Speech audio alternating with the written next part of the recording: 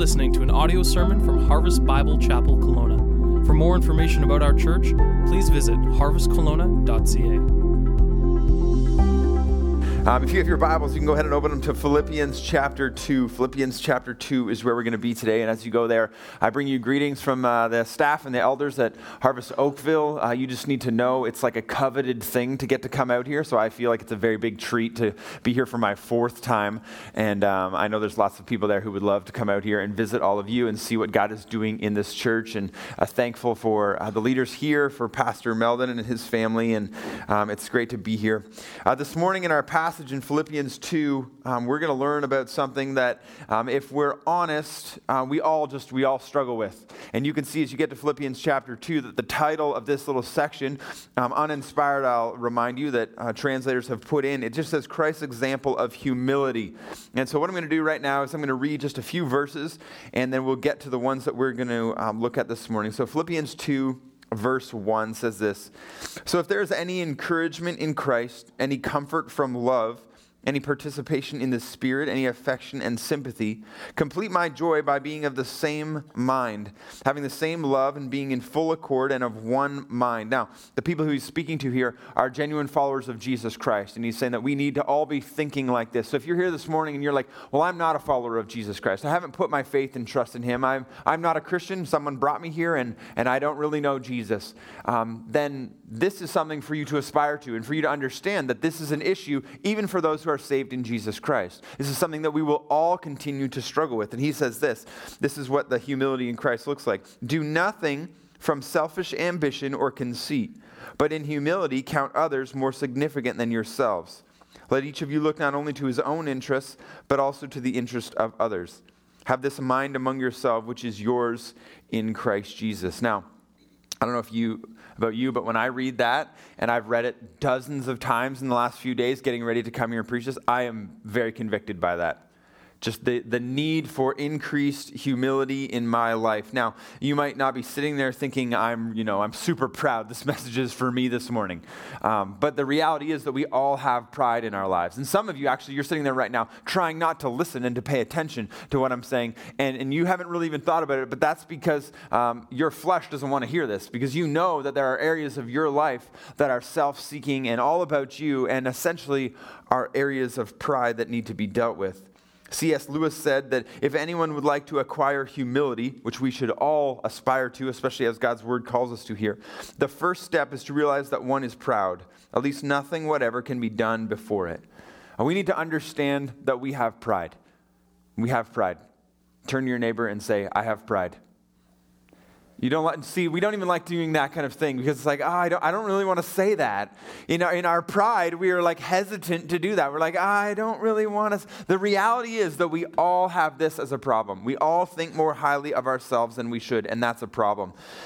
Pride is sin, and God opposes sin. We know that. James 4:6 says specifically about pride, God opposes the proud, but he gives grace to anyone know the next word there? The humble. Yeah, God gives grace to the humble. He loves humility. Proverbs 16:18 says, pride goes before destruction and a haughty spirit before a fall.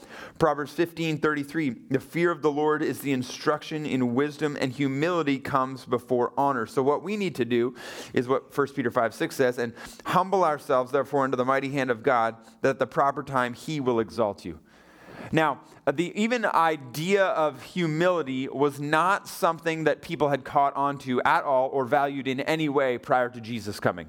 And this is something that's still in our day. It's not something that we value very much. I have a friend, and he works for Scotiabank downtown Toronto at like the main office. And this guy loves Jesus and is seeking to be humble in everything that he does.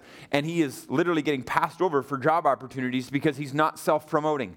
He's not exalting himself, and he would be horrified if he knew that I was telling you about this right now. But that's just genuinely his heart. He's like, I don't want people to look at me. It's all God's grace upon me. And he has to fight that temptation all the time. But in the workplace, we want to know, like, do you think you're great? Are you good? Like, and people are encouraged to do this. This is a scary thing. Now, for some of us, this comes really naturally, and we would never say this out loud, but internally, you're kind of like, well, yeah, like, have you met me? Because I'm pretty awesome.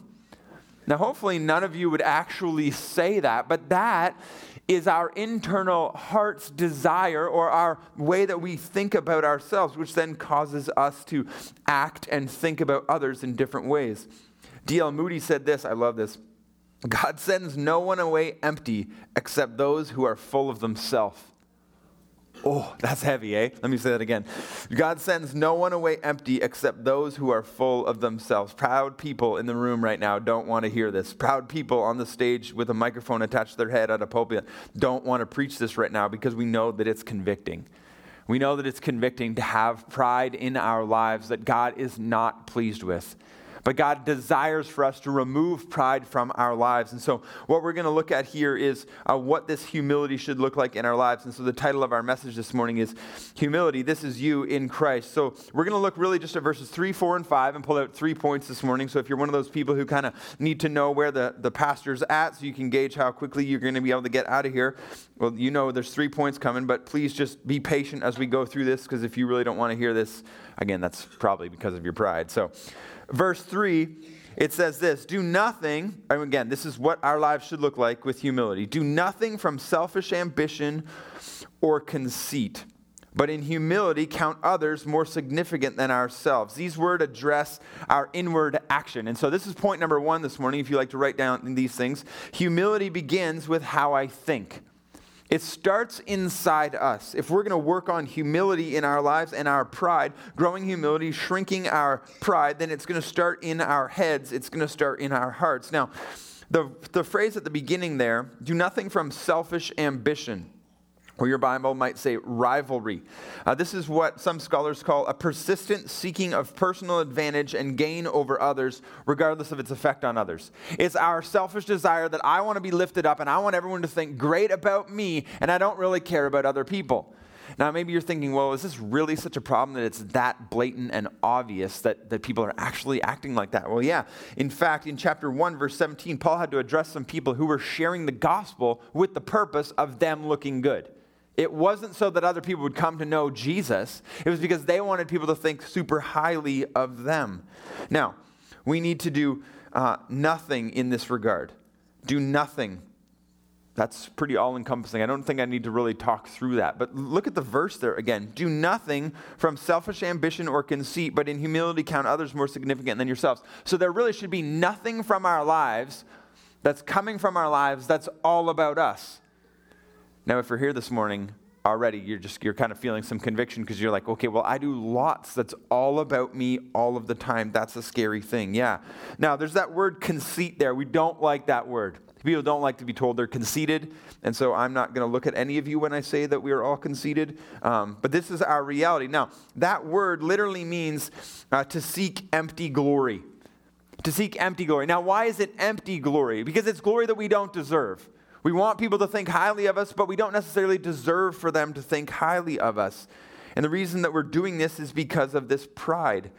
And we can't think about others because all we're doing is thinking about ourselves. This is why humility starts with how we think. How we think. Specifically, how we think about others. Others play a massive role in our pride. If you didn't have other people around, you wouldn't be boasting about yourself. You wouldn't be thinking more highly of yourself because you wouldn't have anyone to compare that to. And that's why others play such a huge and important role in how we react and interact with people if we're going to be people who are growing in our humility and fighting against pride. We need to learn to hate this sin. Now, if you're here this morning right now and you're like, okay, well, it sounds like God is really opposed to this pride, and I'm a prideful person, so God hates me. That's not what I'm saying at all. God hates your sin, but he loves you.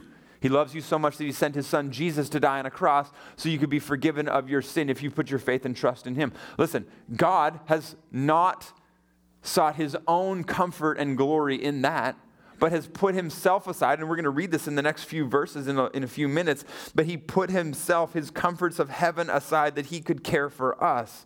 We need to be people who are doing this for others. But this doesn't happen when all we're thinking about is me, myself, and I, and my comfort, and how good things are going to be for me right now, later on today, and will it be all right in my situation? We need to be people who are increasing and growing in our care and concern for others, less about self. Now, the verse says in humility there. in humility, we're to count others more significant than ourselves. I want you to write down a couple words here, just as you think about this. This has everything to do with value. That word count has everything to do with value, how we actually value people. Now, this doesn't mean that other people are more special than you. They might be. But it has to do with how we treat them, how we consider them, how we respect them. Do nothing from selfish ambition or conceit, but in humility count others more significant than ourselves. This is an internal thing in how we think about other people.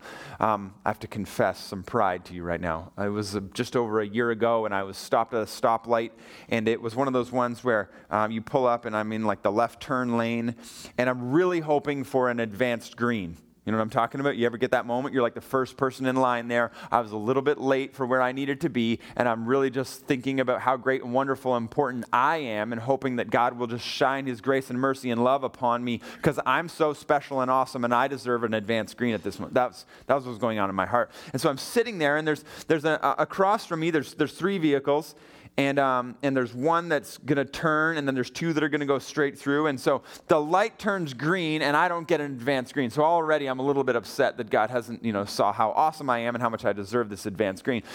But the car that was turning was able to turn because there was no one beside me. And then the other two vehicles, the one on the far left, pulled through.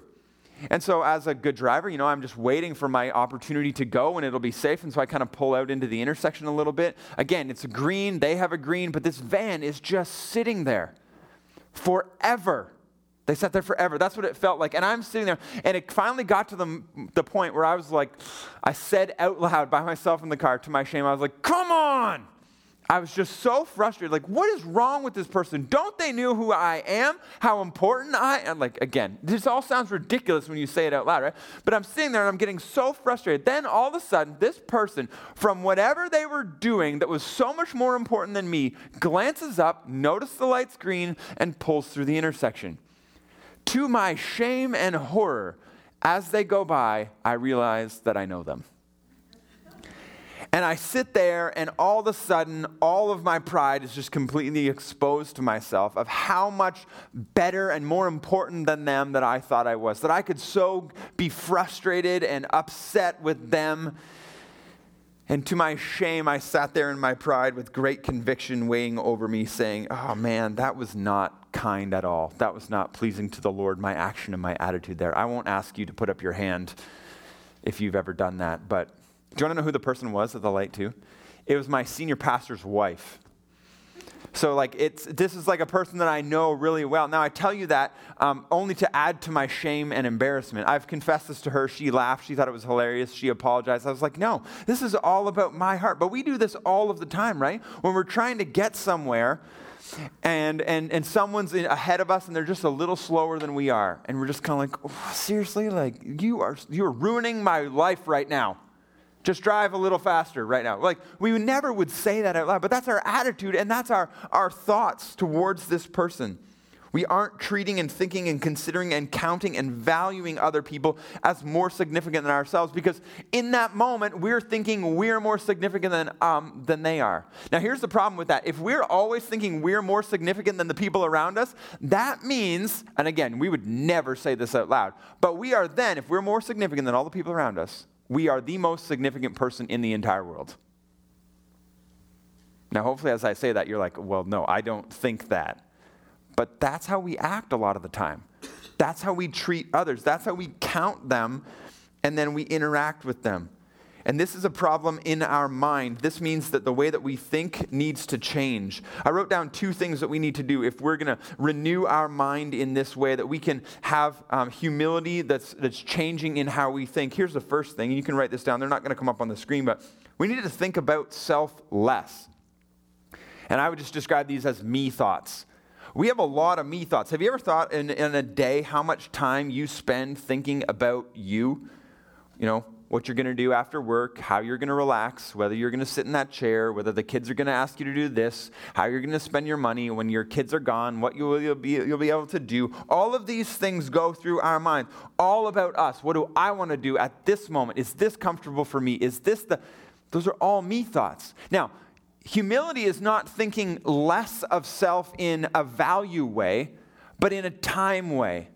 We need to have less time caring about what's going to happen for us and more time thinking about how we can care for others. This is why this verse says, do nothing from selfish ambition or conceit, but in humility count others more significant than yourself. This is what Jesus did for us. Look at verse 6. Who though he was in the form of God, did not count equality with God a thing to be grasped, but humbled himself. He emptied himself by taking the form of a servant and being born in the likeness of man and being found in human form. This is what Christmas is all about, right? Christmas is the ultimate example of humility, that God would so choose to leave his throne in heaven and graciously, mercifully consider us worth doing something for. We don't deserve that. All we ever do is just rebel and sin and be opposed to God. But this is what he does for us. He humbled himself by becoming obedient to the point of death, even death on a cross. This is what God has done for us. He put his comfort aside. He lived humbly to take care of us. Now, maybe you're thinking right now, well, this seems kind of hard. This is difficult. This is going to change my life kind of thing. Yeah, that's the reality of it. Philippians 3:14 says, press on towards the goal, to the prize. Listen, in the end, God's going to take care of you. That's the problem with humility, is so often we don't want to think more about other people and less about ourselves because we're worried that someone's not going to be looking out for us anymore. Listen, God's looking out for you. In Matthew 6:33, it says, but seek first the kingdom of God and his righteousness, and all these things will be added onto you. Listen, God's going to take care of you. What you and I are called to do as followers of Jesus is to count others more significant than ourselves. So we need to have less me thoughts. Here's the second thing we need to do. We need to think the significance of others more. We need to value other people more. Now, often we don't do this because we're so quick to elevate ourselves. We don't think so highly of that person. So when they begin to tell a story, the me monster inside us begins to creep up. And as they're telling a story, you're like, oh, I have a better one than that. Here had someone, you're talking to them, and it's almost like they can't wait for your lips to stop moving because they have a story that's just going to one up your story. I heard this comedian, and he was talking about this, and he was saying that he wishes he was one of the people who landed on the moon. Because then you can just beat anybody's story. The person begins to talk about oh, I had this, and it's like, oh, well, I walked on the moon. Oh, sorry. Okay, you got it, right? But this is the problem, is that in conversation, we're not valuing the people enough. We're not caring. We're not really genuinely caring about what it is that they're saying and their experiences and the things that they've gone through. And we need to value them more. This is the truth of the gospel. That God has valued us in such a way that he would come to this earth and make a way for us to be forgiven of our sin.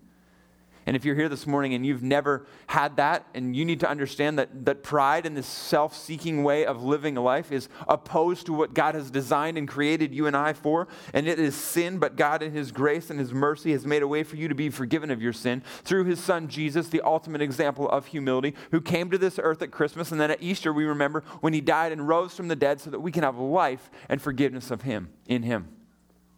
This is the ultimate example of humility. This is the ultimate example of valuing others more than ourselves. Listen, this Christmas, we have an opportunity to value others more. To value others more by sharing the gospel with them.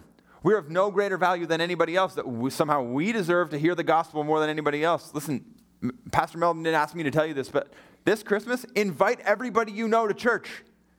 And in doing that, you show the value that you care about them because you don't want them to be lost and not know Jesus Christ. You don't want them to be stuck and dead in their sin anymore. You want them to be cared for and loved. But that doesn't happen all the time just because genuinely, when it comes down to it, we're not valuing those people like we should. And I'm convicted in this too. I have some people in my life right now who live in my neighborhood who I'm seeking to get them out to church this Christmas, that they would blatantly and clearly hear the truth of what Christmas is all about and the gospel message, because I need to value them more and care about them more, not just here and now, but care about them for eternity, that they would know and love Jesus as their Savior. But this doesn't happen because so often we're not thinking about other people, we're thinking about ourselves. We're stuck thinking about ourselves. This is why humility starts with how I think. So the way that we think needs to begin to change.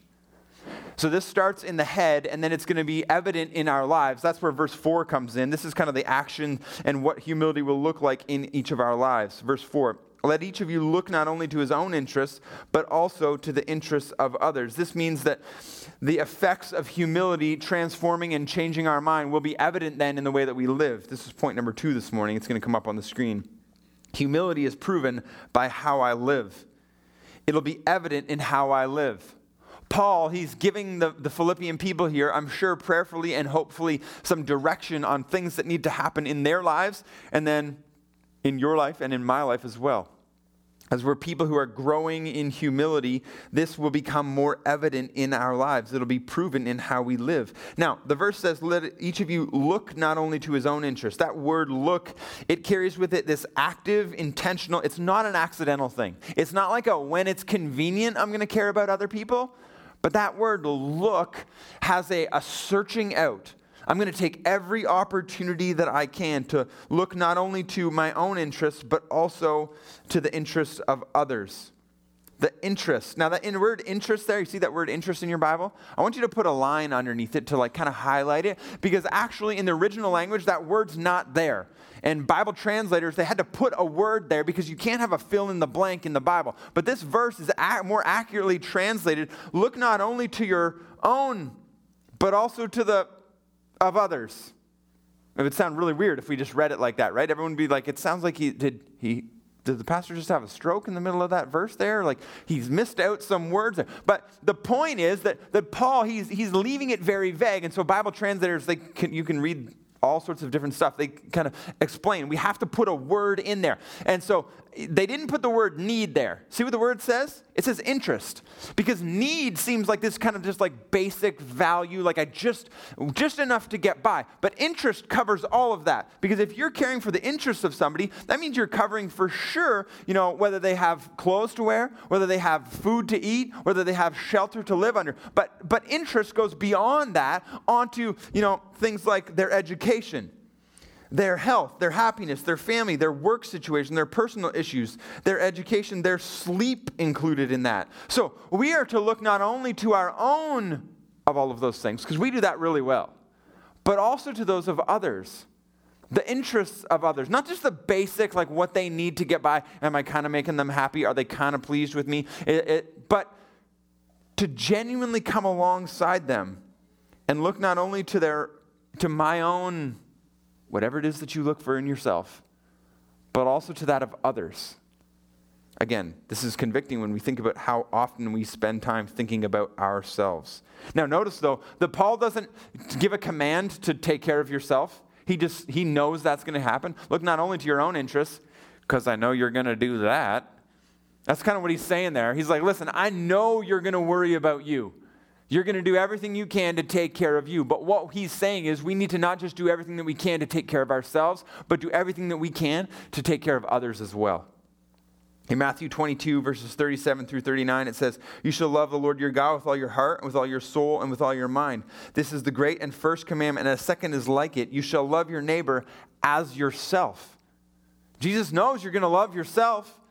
But we need to love, this is what Paul's saying here too. We need to love our neighbor in this kind of way. It's not so much about what your church or your family or your friends or your kids or your job or your country can do for you, but what you can do for them. We need to count and value others as more significant. Looking not only to your own, whatever it is, fill in the blank, but also to that of others. This is what God's word is calling us to. Now, let's just take the one example of church because we're all there right now.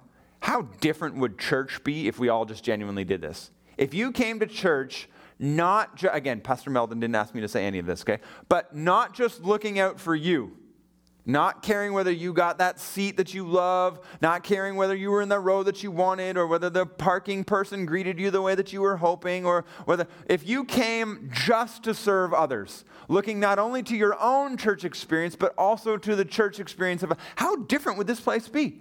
How much more loving and caring and generous and welcoming would it be? And now, please hear, this is not a condemning thing from me at all to you, because as I come here, I've gotten to go to lots of different church plants and preach and get to meet lots of people, and this church is very welcoming. But listen, we all still have pride, so how much more welcoming and loving and useful to the kingdom advancing of God in Kelowna would this place be if we look not only to our own, but also to that of others? Amen? Wouldn't we want this place to be used by the Lord in that way? But again, it doesn't happen because of the way that we think. And the way that we think often is this dirty little word that we don't like to say, and that's the word entitlement. Entitlement. We walk with entitlement and live with entitlement all the time. I heard this great definition. Humility takes nothing. Entitlement thinks it deserves everything. That's really how we live so often. John Piper defines humility as the opposite of entitlement. Humility then is going to be proven in how we live. Are we living with this entitled attitude and action, thinking of ourselves more highly than we ought to? Don't talk to me like that. You can't treat me like that. Don't say that to me. That is all comes from entitlement and not from humility. Now, maybe you're sitting there right now and you're like, this is going to be really hard for me to do, to live humbly all the time. Yes, it is. This is why we need God's help. This is why we need the grace of God on our lives, because are there going to be days when you and I fail at this really bad and we completely walk in pride? Absolutely, where we're so consumed with ourselves and put ourselves on the altar of praise and we want everyone around us to bow down and worship to us. Hopefully you don't actually have an altar that you get people to do that around you at your home. But this is how our hearts are so often, is that we're just caring about ourselves. My dad has been a great example of humility in my life over the years. I know that as a young man growing up, my dad worked very hard. And he was in ministry where he worked at a parachurch organization, and he would come home many days, and all I wanted to do, I was like a really sporty kid. I wanted to throw a ball, whether it's a football or a baseball, and then in this fall, I always wanted to shoot basketballs, and in the winter, I was always like, come on, I'll put goalie stuff on, shoot pucks at me, shoot balls at me. I always wanted to play with my dad. Now, I know that my dad was doing this. Because I look back, and I know my dad wasn't perfect, and there were probably lots of times he was like, absolutely not, I'm going to sit down. But I don't remember any of those. More often, what I remember is going out and doing those things with my dad. Why? Because in humility, he was trying to count and consider and value others as more significant than himself. Was he perfect in this? No, not at all. In fact, I told him that I was going to use this as an illustration, and he was like, oh, I hope those people never meet me, because then they'll know it's a lie. But this is genuinely what he's aspiring for. He's aspiring for this humility. Do you look to the interests of others? Would your kids say that you look to their interest over your interest often? When you come home and your kids want you to get down on the floor and play with them, and all you want to do is crash on the couch. You saw the picture of my 3 cute little kids there on the screen. Every day when I come home, my youngest son is like, can we have a tickle fight? Can we have a tickle fight? We have hundreds and hundreds of tickle fights in a week. And I'll be honest with you, there's a lot of times when I'm just like, I don't want to tickle you. I really like hearing you laugh, but this is just getting annoying.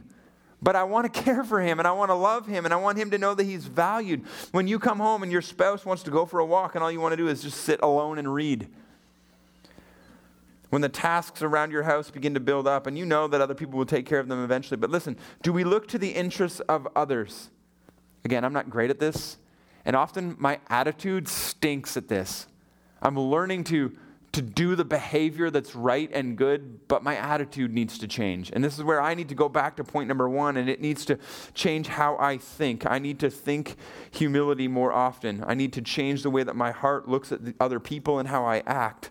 So I wrote down 2 things here. If humility is going to be proven in how I live and how we're actually going to live out humility, I wrote down 2 things. The first one is we need to pray for humility. We pray for all sorts of kinds of things in our lives, but do we genuinely pray for God to help us have victory over sin, specifically humility? Now, it's a scary thing to pray for humility because often the Lord uses humiliation to teach humility. That's the truth in my life. So many times I've been completely embarrassed only to learn that I had thought I was way too better than I really am. And I can stand up here today before you and tell you I'm a total disaster, okay? And so we need to pray that God would do this work in us, that he would help us grow in humility. But the second thing that we also need to do, and this one's not overly complex, is we need to just do it. We need to get a holy resolve to just put self aside and trust the Lord and say, God, your word says, and so in humility, I'm going to, in faith, just obey your word. And I'm going to count, and I'm going to value, and I'm going to consider others more significant than myself. Paul, he was willing to do this. In verse 17, he says, even if I'm poured out as a drink offering upon the sacrificial offering of your faith, he's saying, listen, I will end my life if I have to. I will give it all because I care about you. I'm glad and I rejoice with you, because he wanted in the end for the people to be loved and to be cared for. Will we be people like this? Will we be people who there is evident humility growing and increasing in our lives because we are desiring to honor the Lord with what we do and with what we say and with the way that we treat other people? Now, humility doesn't come naturally for us because of sin. Sin has entered into each of our lives. Being born in human nature, we have sin inherited from Adam and Eve. And in that, we care so much about ourselves. Adam and Eve, great example of that. Caring about themselves, their comfort, their wisdom. And we want to try this for us, not thinking about God. They went ahead, they ate the fruit, they disobeyed God. So this is something that we need God's help with. Pride is we need a come down from heaven kind of thing for God to have victory over this in our lives. So look at verse 5. Have this mind among yourself, which is yours in Christ Jesus. We have that. We have that come down from heaven kind of thing. It's possible because of Jesus Christ. It's impossible without him. This is point number 3. Humility is impossible without Jesus. If you know people who do not know Jesus Christ, but seem to be very humble, it's all a facade. True and genuine humility is only possible when you know Jesus Christ, because you understand the perfect and the holy one, and you have the example of his humility, of his putting aside his comfort, as we've already read through verses 6 through 8, to come down to earth and die on a cross so that we could have life. We need this supernatural kind of come down from heaven humility in our lives, and that comes through Jesus Christ. Apart from him, we deserve hell, not praise. We don't deserve worship. He owed nothing and he paid everything. The Son of God took punishment for sin that you and I deserve. He didn't walk around with entitlement. He lived with humility. This needs to be us. We need to have this mind amongst ourselves, which is ours in Christ Jesus. The love of God, the work of Christ in you, then should fuel you to walk in humility. This is why the gospel is so important for us, that we remind ourselves of the gospel all of the time. Because it's really quick to remind yourself of the gospel and be like, Jesus died for my sin, Jesus died for my sin. And all we're looking at there is the end result, that what has been done happened so that our sin is forgiven and we are made right with God. But we need to take a step back for a second and look at who it is that this Jesus who did this for us is. This is the same one who in Colossians 1 spoke the universe into existence. Hebrews 1, it says he upholds the universe by the word of his power. And he loves us. And Jesus, that guy, died on the cross so that we could be forgiven of sin. This should cause us to be greatly humbled. To say, wow, he who made and sustains all things loves me in this way. This means that as we preach the gospel to ourselves, there's no room for self-promoting, trying to humble brag about how great we are, caring so much about whether our lawn looks better than our neighbors, or whether we have the newest and the fanciest, or whatever it is, or even having any opportunity to do that me monster kind of thing where someone says something and you kind of try and one-up them because you just, in humility, you're recognizing that you've been loved so much and you don't deserve that. That's the grace of God on our lives. But none of this happens if we don't come to Jesus Christ and understand how much we've been loved. No one's bragging about how great they are at the foot of the cross. Nobody. Nobody thinks they're amazing in light of understanding truly who Jesus is and what he's done for them. Pride is our goal, and so humility then is going to be impossible apart from the perfect one, perfect in humility, and that is Jesus Christ. Pride is ugly, and we need Jesus. Amen? Paul Tripp said this about pride and proud people. We all know it. We've all seen it. We've all been uncomfortable with it, and we've all done it. The bottom line is this. Proud people tend to talk about themselves a lot. Proud people tend to like their opinion more than the opinions of others. Proud people think their stories are more interesting and engaging than others. Proud people think they know and understand more than others. Proud people think they've earned the right to be heard, so why don't other people listen to them? Proud people think they have glory to offer. Proud people, because they are basically proud of what they know and what they have done, talk a lot about both. Proud people don't reference weakness. Proud people don't talk about failure. Proud people don't confess sin. So proud people are better at putting the spotlight on themselves than on shining the light of their story and their opinions on the glory of God and the undeserved grace found in Jesus Christ. We can't stop that without God's help. We can't stop that without understanding the mercy and the love that Jesus has given to us. So this pride decreases the more we look at Jesus. 2 Corinthians 3:18 says that we all with unveiled face behold the glory of God. The more we behold the glory of God, the verse goes on to say that we are transformed into his image. We need to look at Jesus. We need to understand his love, who he is, and what he has done for us if we're going to be changed. Let me read again verses 6 through 9. Who, though he was in the form of God, did not count equality with God a thing to be grasped. It wasn't something that he had to hold on to like he could lose it, but he emptied himself by taking on the form of a servant and being born in the likeness of men and being found in human form, he humbled himself by becoming obedient to the point of death, even death on a cross. Therefore God has highly exalted him and bestowed on him the name that is above every name, so that the name of Jesus every knee should bow in heaven and on earth and under the earth, and every tongue confess that Jesus Christ is Lord, to the glory of God our Father. This is who Jesus is, the perfect example of humility, perfectly putting away pride, perfectly loving and caring for other people. Will this happen in our lives?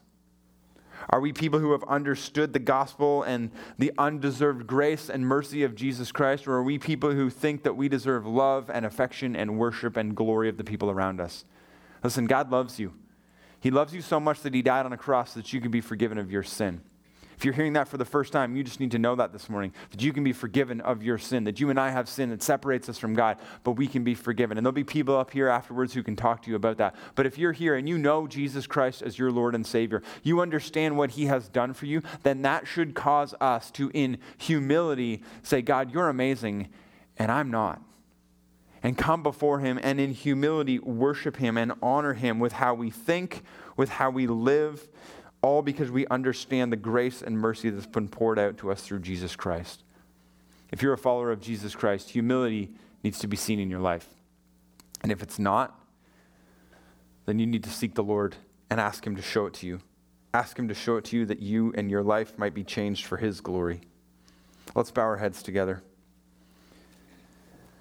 Maybe right now where you are, just with your head bowed, you need to come before the Lord and confess to him your lack of humility and your pride.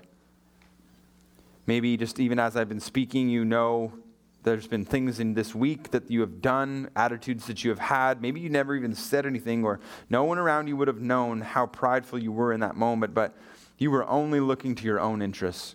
You weren't really caring about those people around you, and you need to just come before God and admit it and confess it to him and ask him to renew your mind, to renew and change the way that you think about others, that he would get glory in your life. Come before him and confess your sin.